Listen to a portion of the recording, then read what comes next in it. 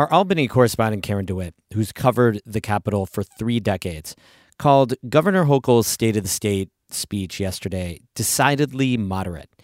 Yes, Hochul talked about progressive values, especially the right to an abortion, but she talked more about crime and pocketbook issues and inflation. Republicans creamed Democrats in the midterms in New York in 2022. And so Hochul's agenda is calibrated to help avoid a repeat. That's today's story of the day. Support for Story of the Day comes from Long Run Wealth, an SEC-registered investment advisor in Lake Placid, providing comprehensive wealth management, retirement, and financial planning solutions. LongRunWealth.com. And from SciTech Business Solutions, training and consulting services to help businesses grow. More information at citec.org.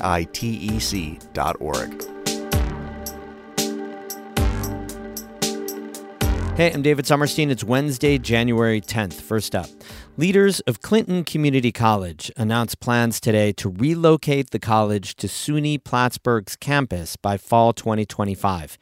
College President John Hochul says the idea first came up during discussions with the SUNY Chancellor's office in early November. And the obvious destination would be SUNY Plattsburgh because we have a close proximity and we already have a very good partnership with SUNY Plattsburgh. The move aims to help the college address an $850,000 deficit and issues with its accreditation stemming from financial difficulties. Hochul says this is not a merger.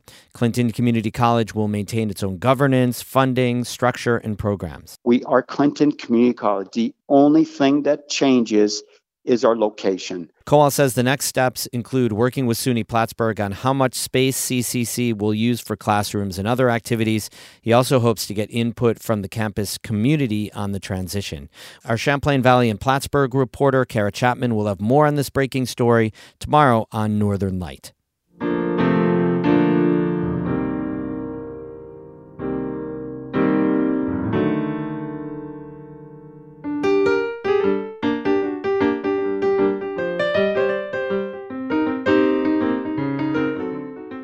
Governor Kathy Hochul addressed the sense of unease that New Yorkers feel about the economy and crime in her 2024 State of the State message yesterday.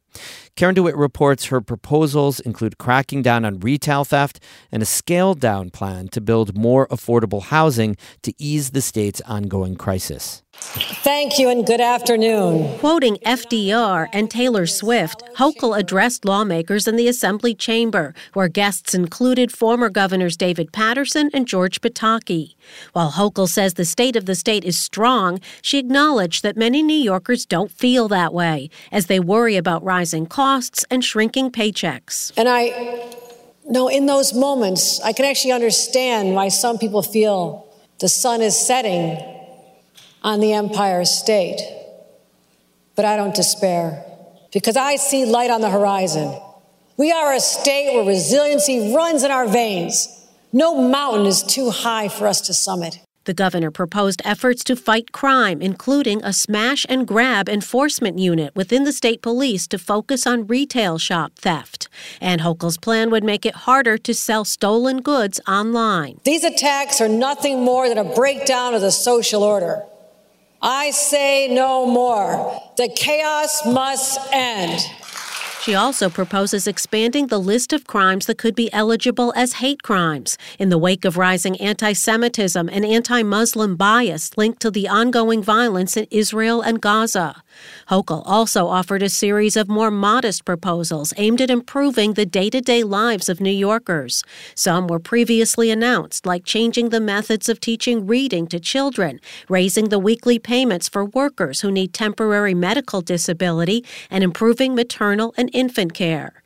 The governor relaunched a housing program that was scaled back from a 2023 wide-ranging proposal that Democrats who lead both houses of the legislature rejected.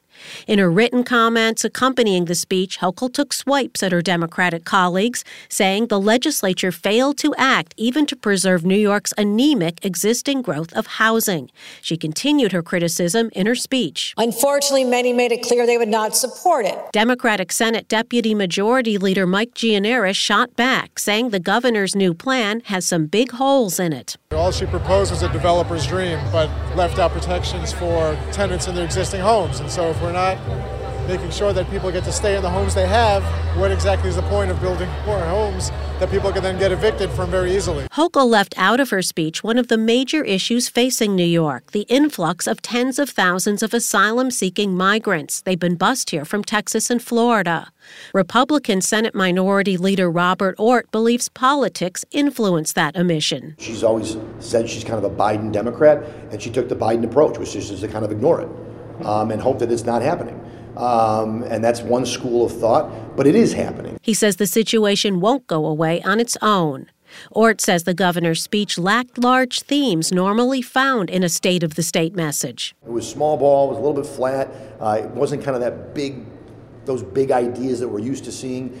Maybe that was by design because it is 2024. And 2024 is a key election year where congressional races in some districts in the state could determine which party controls the House. Ortt says with so much at stake, the governor seems to be trying to play it safe. In Albany, I'm Karen DeWitt. Here in the North Country, Republican state lawmakers were critical but open to some of Hochul's vision for the state. One GOP assemblyman says he liked some ideas, but says he's worried about how the state will foot the bill for her plans while handling a multi-billion-dollar budget deficit. Catherine Wheeler has that story. Assemblyman Scott Gray says he heard some North Country issues mentioned in Governor Hochul's yearly address, ranging from mental health care to affordable housing. But he says he's thinking about how the state can financially take it all on. At the very front end of her speech, she was very quick to say, we cannot spend money we do not have. So that kind of gives me some indication that she's very cognizant of the budget deficit. Gray represents a district along the St. Lawrence River from Messina to Watertown.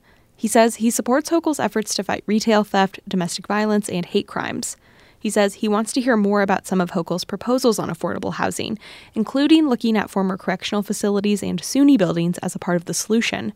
He's proposed a bill that would study decommissioned SUNY buildings and see how they could be repurposed.